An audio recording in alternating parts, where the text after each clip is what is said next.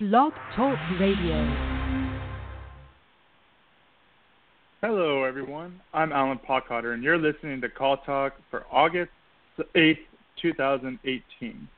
Today's topic is the power of an effective feedback loop. If you are listening live, we invite you to be part of the show and ask questions. Here's how you do that. Email me at calltalk@benchmarkportal.com. I want to remind everyone that all of our shows are archived and available to listen to at benchmarkportal.com any time of the day. And now I would like to introduce the host of Call Talk, Bruce Belfiore.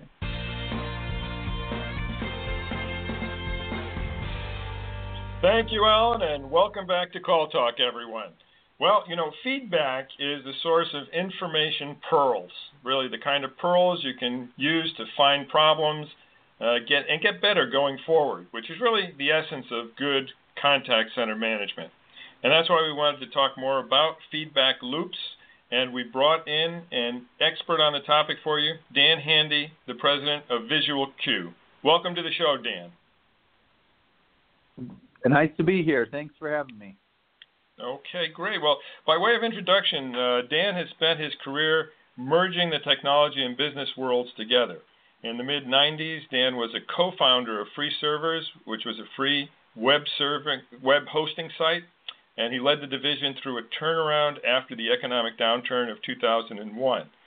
He joined Bluehost as the chief operating officer in 2005 and helped grow that company to 225 employees before selling it.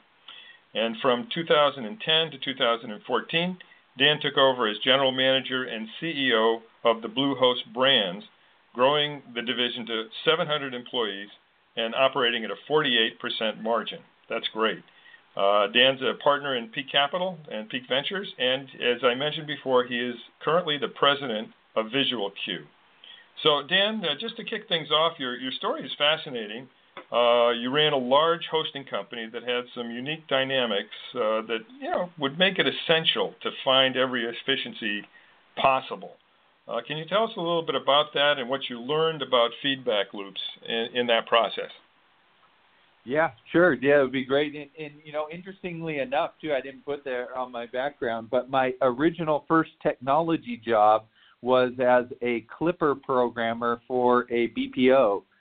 So I got started early in the contact center industry, and so there at Bluehost, yes, we were a large web hosting company. At the height before I left there, we had about 3 million websites that we were hosted and had about 1.3 million customers, and the average revenue per customer was only about $11 per month. And we had made a conscious decision at Bluehost, too, that we wanted to make sure that we had high-quality technical support, that would be one of our differentiators. So in order to do that, we hired all local U.S. people, and we decided to not outsource our support to other countries. And so that meant our level 1 tech support agents made $15 an hour, plus benefits, plus rent, and all the other things that go into it. So a fully burdened agent was quite expensive to us. So you can imagine with only $11 average revenue per month, then and our agents costing us upwards of $40,000 maybe around a fully burdened agent, then, of course, efficiency had to be at the heart of everything that we did. And so we had built a culture of efficiency there to try to be profitable, and we were able to be very successful with that, but it wasn't easy. No, it sounds like it would be an uphill battle, considering those challenges. How were you able to get to 50% profitability in the organization, and how did feedback loops help you do that? Yeah, so of course you can't do that without just we had to have a culture of efficiency throughout the entire organization. We did many things in terms of automation to help out with that. But a key part of that was the feedback loops, and that's what today's show is about, to talk about that and how you can implement that. And so I want to talk about we were able to stumble upon a lot of principles that later we figured out and got really good at. And there's an article that is on Wired from an author called Thomas Goetz, and he talked about the different stages of an effective feedback loop. And I thought that he explained it really well about the important principles that you need to have to be able to create that effective feedback loop. So let's just run through those 4 stages real quick, and then we could talk about how you implement it and get it throughout your organization. But so the first step or stage of an effective feedback loop is the evidence stage. So in the evidence stage, we mean by aggregation, organization, and dissemination of data. So of course you can't have a proper feedback loop without data being measured and things being measured. And inside of that, it's really important that you measure the right things, that you determine what are the PIs that we need to be able to measure to be able to drive performance for people, and what are the things, how can we get that data? It's also super important in this stage that you make sure that you've got data integrity, that nothing is worse than having bad data, right? And then if you start disseminating that bad data, then people lose trust in the data. So first off, make sure that you're getting your tools right. Now, at Bluehost, what we had to do back in those days, then I used some programming resources to be able to pull the data straight from the switch, straight from the CRM and other places, to be able to aggregate all of the data together and be able to share that and disseminate that throughout the organization. Mm-hmm. So we would actually send out a daily email that showed everyone's performance grouped together by team so that everybody could see where they stand within their team. And we felt it was important to measure within teams because teams have different functions, right? And right. That kind of leads into the second stage, like the relevance stage. So you got to make sure that the data that you're measuring is relevant to the people that are being measured, right?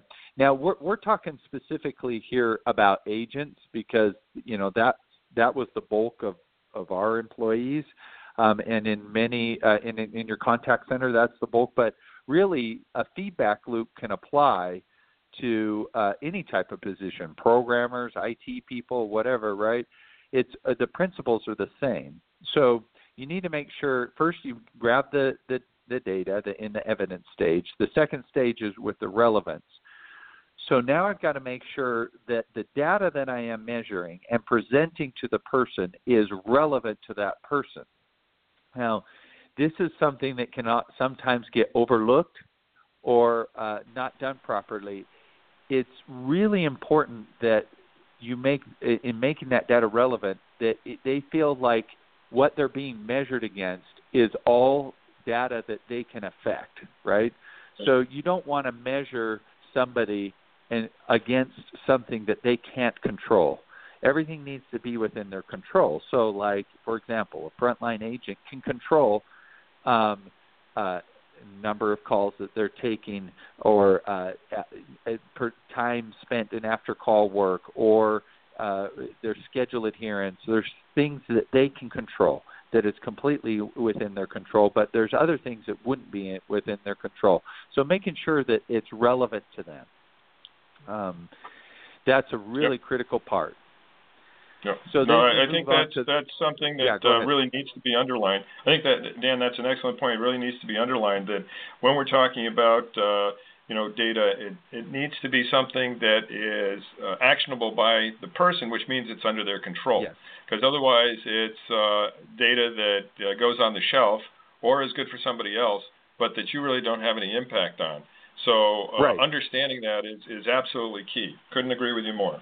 Yeah, sorry, please go ahead. Or also it can be it can also be really frustrating to somebody if it's seen as a company goal, but they don't have any tie or control to that, that it's not something that they can affect. So it's really important that it can affect it. So third stage is the consequence stage. So as this information is being measured, it's relevant to then the individual person, that there obviously that there needs to be built-in consequences, or that it drives towards action, right? And so now those consequences don't necessarily have to be something negative or bad, but with those in that consequence stage, though,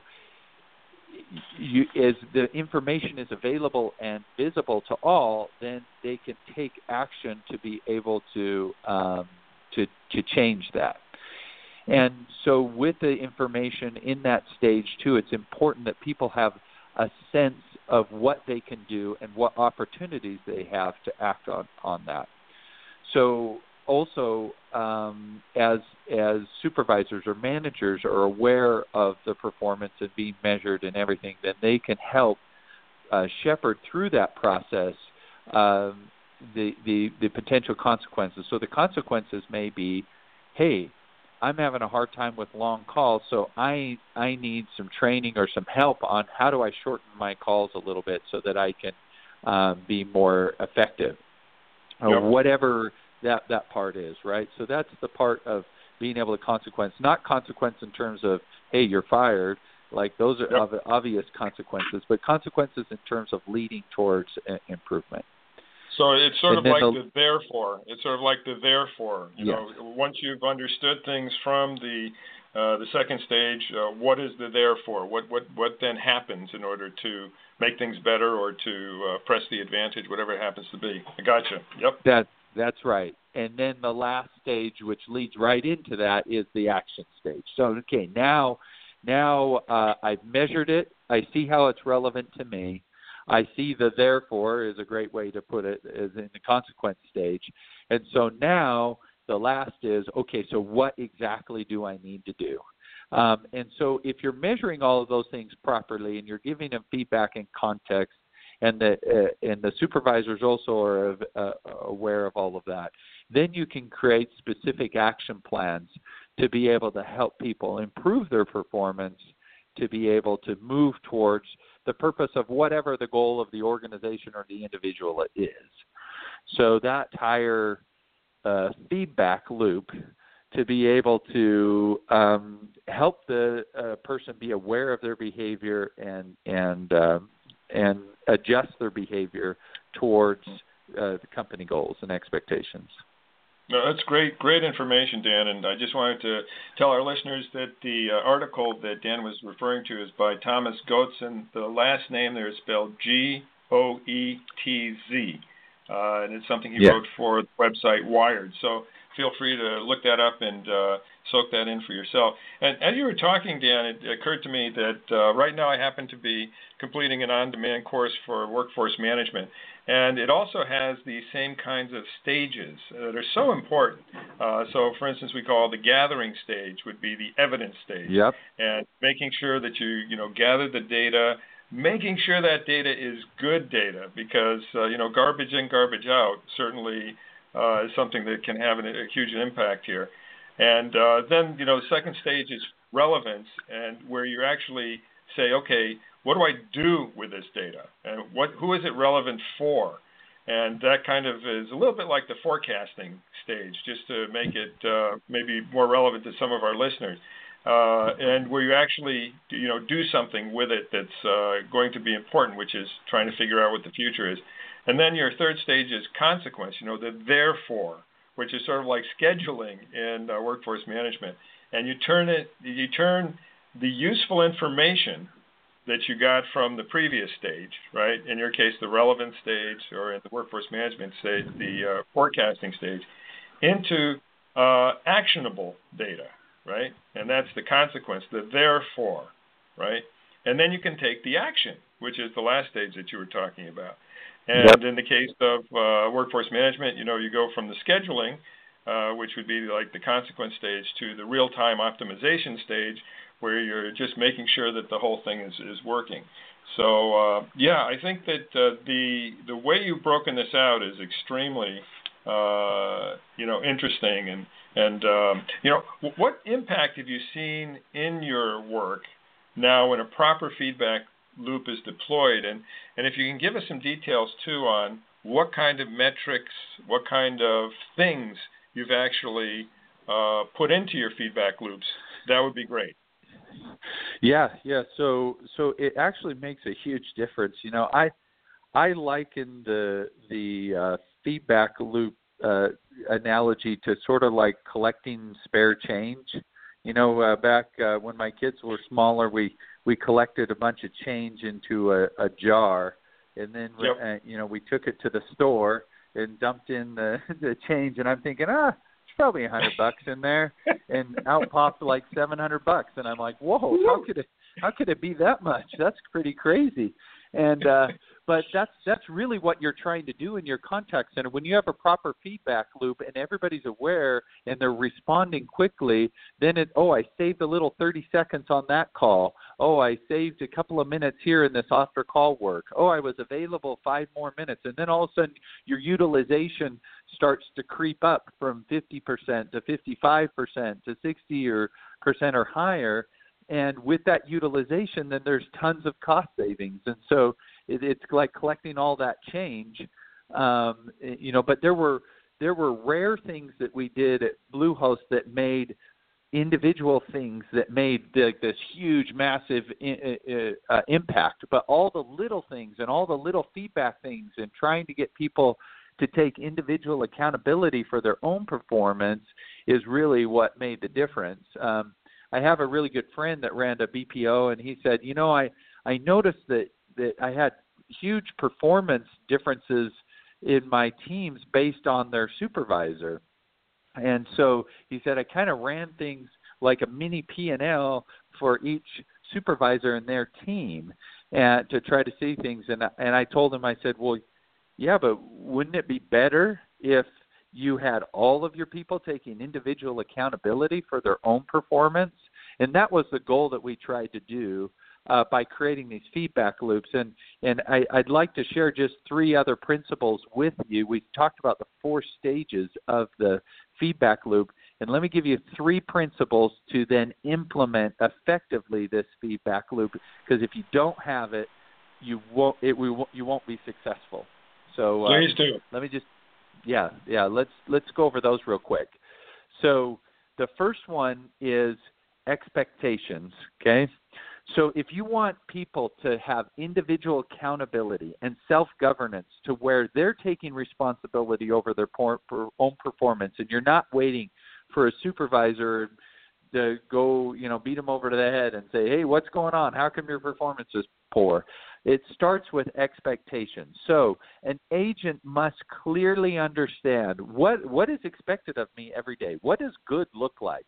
What in terms of, we talked about the feedback loop and measuring. So what are those things that are being measured? When they're measured, they need to understand against those measurements, what does good look like in terms of number of calls, average handle time, after call work, all of those things.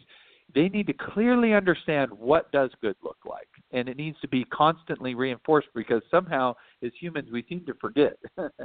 and so being able to reinforce in their minds, these are the expectations. This is what we expect.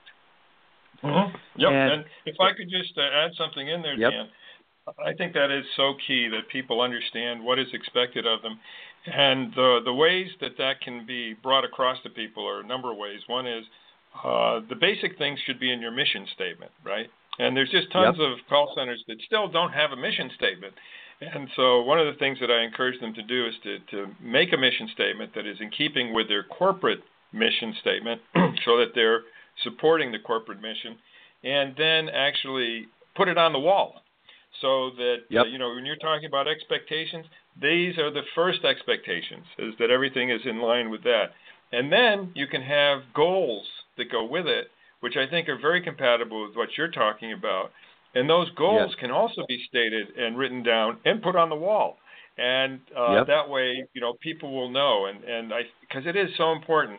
If I could just tell a quick story, that I've told before, but anyway, one of my former colleagues was put in charge of one of the AT&T centers back in the 1990s.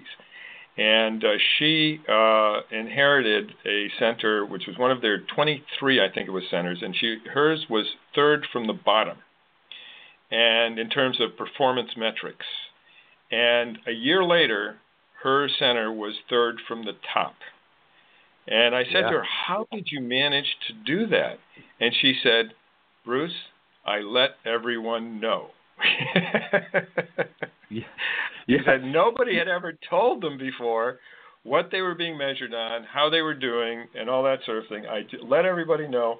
And what you're saying is then the expectations were clear. They talked through so that everybody understood.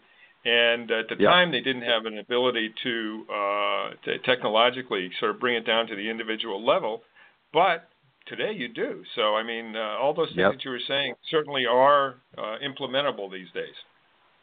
Yeah, it's. I have a similar story too. I went a couple of years ago. I went and was helping a portfolio company that was growing crazy fast. They grew from 20 employees to 200 employees in a year and a half. And when I went over to help them out and was looking in their support department, and I noticed that the response time over chat was like 2 hours on average, and I'm like, this is unacceptable. Did you guys know this was this was going on? And all I did was go over to the support group, pulled them together, said, guys, help me understand. What are our processes here? What is the expectation? What should a customer, if you were a customer, what would be an expected wait time and everything? So we talked about that, and I said, well, what goal can we have in the short term to be able to fix this? And I said, well, let's see if we can get down to 5-minute response times. So without changing, I just reiterated the goal. Every morning went over there and said, how we doing? Remember, we want to be under 5 minutes, like response times to the customers. In 3 days, we went from 2-hour response times to 5-minute response times. Then we said, okay, 5 minutes is nice, but that's not good enough. What about under a minute? Well, 3 days later, we were under a minute response times. We didn't change the staff. The only thing we did was change expectations of like what's acceptable, what's good, and what does good look like. So a similar story in the power of expectations. A fun exercise would be go talk to your management level and say, hey, what does good look like for our agents, and what should our expectations be, and what should our service levels be? And then go all the way down the chain, down to pull a few individual frontline agents off, in your office and ask them, what does good look like for your position? How do you know you're doing a good job on a daily basis, and what are we expecting out of you? And see what kind of answers you get. It would be very telling. Oh, it's great. The management, by walking around and talking to people that way and finding out what the response is, that's wonderful. And that story about getting chat down from 2 hours to 5 minutes to 1 minute, I want to write a case study on that, Dan. That just sounds really good. Both for the results, but also how you got the results. I mean, that's really the fascinating part and the instructive part there. That's really great. And you can't always do that because sometimes it's also a function of volume and other things, and people worked a little more hours, and we found ways to just make it more efficient. But the point is that the biggest problem there was just there were no expectations, so people were kind of answering, and they were kind of jumping, hopping between different duties and stuff. So just aligning and say, no, we got to give the customers this kind of service levels, then it really helped fix that. So that's great. So this is another great example of the feedback loop. So number one principle in implementing this 4-staged effective feedback loop is expectation. They need to know what is expected out of them. Number 2 principle in terms of creating individual accountability. And what's great is that with this small support team, like that in this latest example that I'm giving you, what's great is that people love to take accountability. They were coming back to me every day. Hey, we had another idea. If we did this, or if we tweak this thing over here, whatever, we think we can answer people faster, or we could see the issues quicker. And so now the second principle is awareness and measurement. So we talked about measurement in the feedback loop stage. Well, now you've got to make sure that, and we talked about getting the information to them, that's this awareness stage. So they need to understand, and they need to see, oh, well, this is what happened yesterday. Hey, good job, guys. We went from 2 hours the day before to 20 minutes. That's great. So that's an improvement. Now let's keep going. So the awareness part, it needs to be visible to the individual agent and, like we talked about, relevant to them, the things that they can affect, right? And then the last piece of this, the third principle that is ultra critical, that measurement and awareness needs to be transparent throughout the organization so that other people can see it and they know that it's not just visible to them, but it's visible to everyone else. So it helps create that accountability. I have a really great example that all of us are familiar with that could show you the power of this exact these three principles. I'm sure all of you have been, driven down a street where they have the speed limit sign, and underneath the speed limit sign or on a little stand next to it, they have a radar that shows you your speed, right? Yep. Yes. You've seen those before, right? Yes. So that is these exact three principles, okay? So the speed limit sign itself sets the expectation, right? And in case it was unclear, we've all driven down a road where we're like, gosh, I'm really not sure what the speed limit is on this road. Well, now speed limit sign tells me 25 miles per hour. It's clear, ultra clear. I know the expectation. Okay, now I've got measurement of my speed. And I'm seeing it right on that screen. So in case I wasn't looking down at my dashboard on my car and know how fast I'm going, I'm seeing it right in my face right now. Oh, I'm going 45 in 25, right? And then the third piece of that is I know everybody else around there can see that I'm going 45 in that 25 also, right? Now, the interesting thing about those speed limit things, did you know I looked up a study? They show that people will slow down with those radar things up to 80% of the time. It affects behavior 80% of the time. And everybody knows that from those speed limit signs, you don't get a ticket. Everybody knows you won't get a ticket, right? So it's not like there's some huge negative consequence, so I got to slam on the brakes. It's only awareness and accountability. It's just showing everybody that, hey, this is your speed, this is your performance against the expectation, and everybody can see it. And that alone improves performance by 80%. That's fabulous. I mean, conceptually, it's all very clear, and in terms of the tools, having scorecards that are the metrics for the loop, having the processes for it, very, very important. Well, we're starting to get toward the end of the hour, so I'd like to ask Alan if he's got any questions for Dan from the audience. Yes, we got a couple questions here. The first question is from Jen. How were you able to get the necessary data to get relevant information to your agent? Yeah, so that's an awesome question, and that can be tricky, especially when you don't have great programming resources like at the different organizations that I've worked at, and in particular in Bluehost, we had to spend a lot of time and effort in terms of making sure that we were pulling the data. Now, we would primarily pull, so that it depends on what you're measuring, but obviously if you're talking about frontline agents, you're going to have to get things out of your switch. So now your phone switch or your automated dialer to be able to pull, average call time, number of calls, and all of those kinds of things. You can get all of that information out of there. If you've got a switch that's in the cloud, they might have an API that you can pull from, or you can look at log files if they're there, or on-premise switches tend to have sometimes ways to be able to access the data out of there too.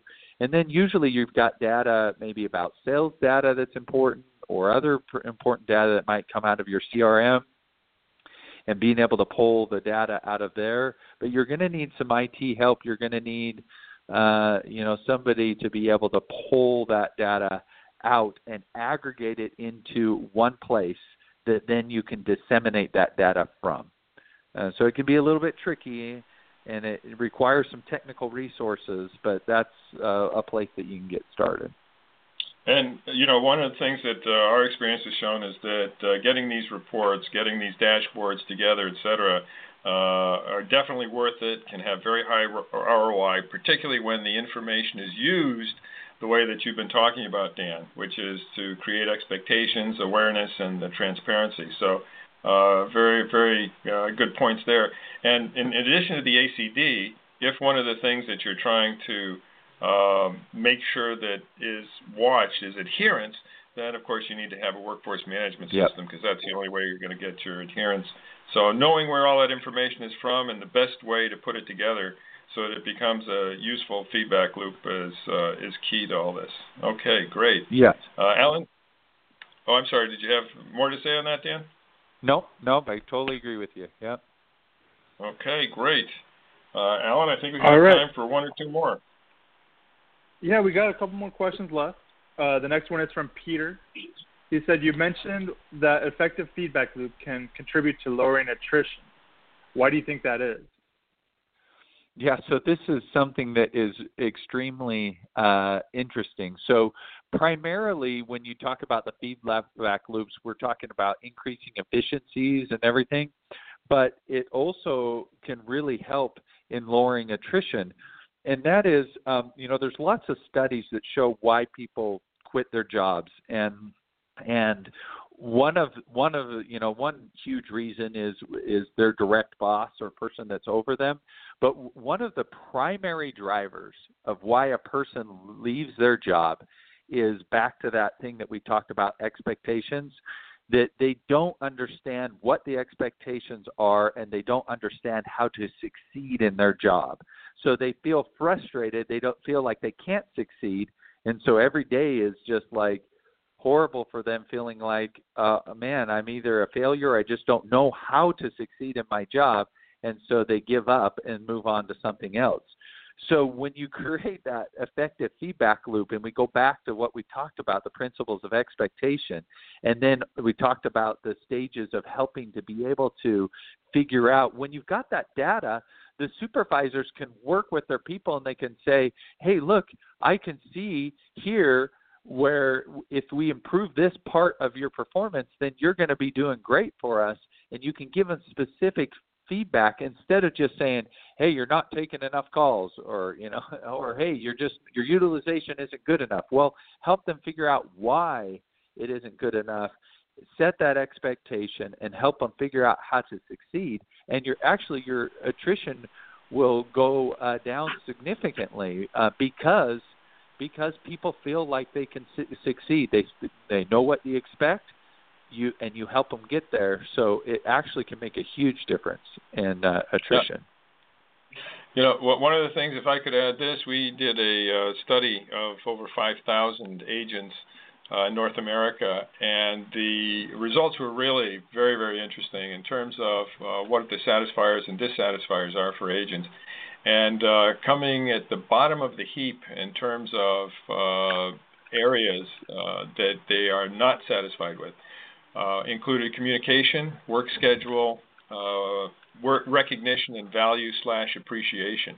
And the communication and the value/appreciation are really spot on for what you've been talking about, Dan. Exactly. And I think there can be a lot of people who could take the advice that you're giving and improve their morale and also the retention that they have in their centers. So that's great.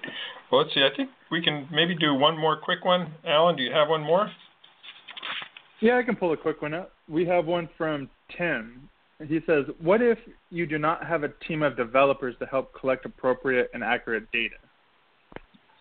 Yeah, so that can be tough when you don't have the technical resources to be able to do it.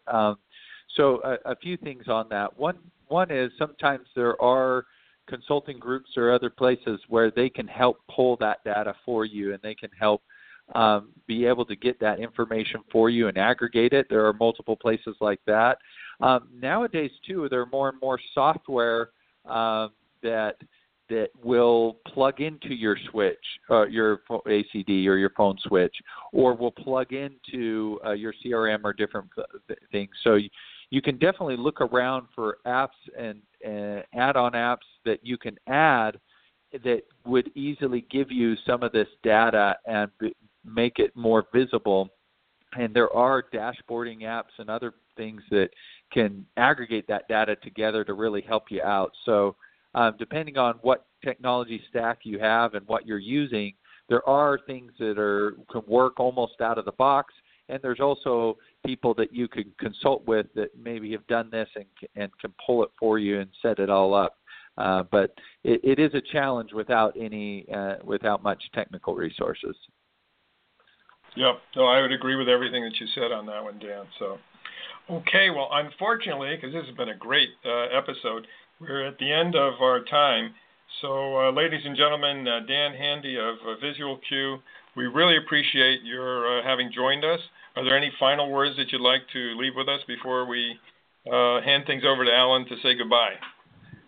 I really appreciate you having me on.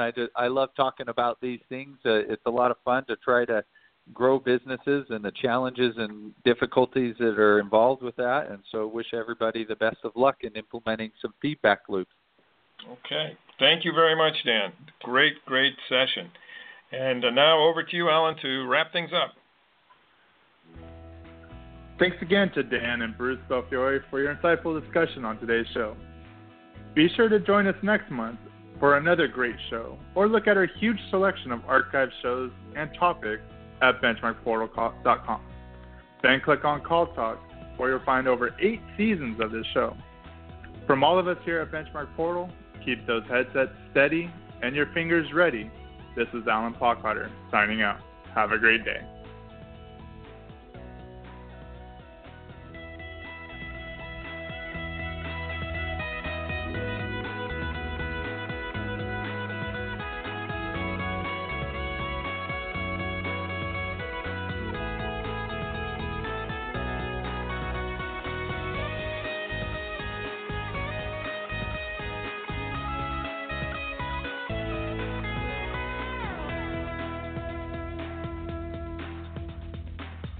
With Lucky Land Slots, you can get lucky just about anywhere. Dearly beloved, we are gathered here today to... Has anyone seen the bride and groom? Sorry, we're here. We were getting lucky in the limo and we lost track of time. No, Lucky Land Casino, with cash prizes that add up quicker than a guest registry. In that case, I pronounce you lucky. Play for free at LuckyLandSlots.com. Daily bonuses are waiting. No purchase necessary. Void where prohibited by law. 18+. Terms and conditions apply. See website for details.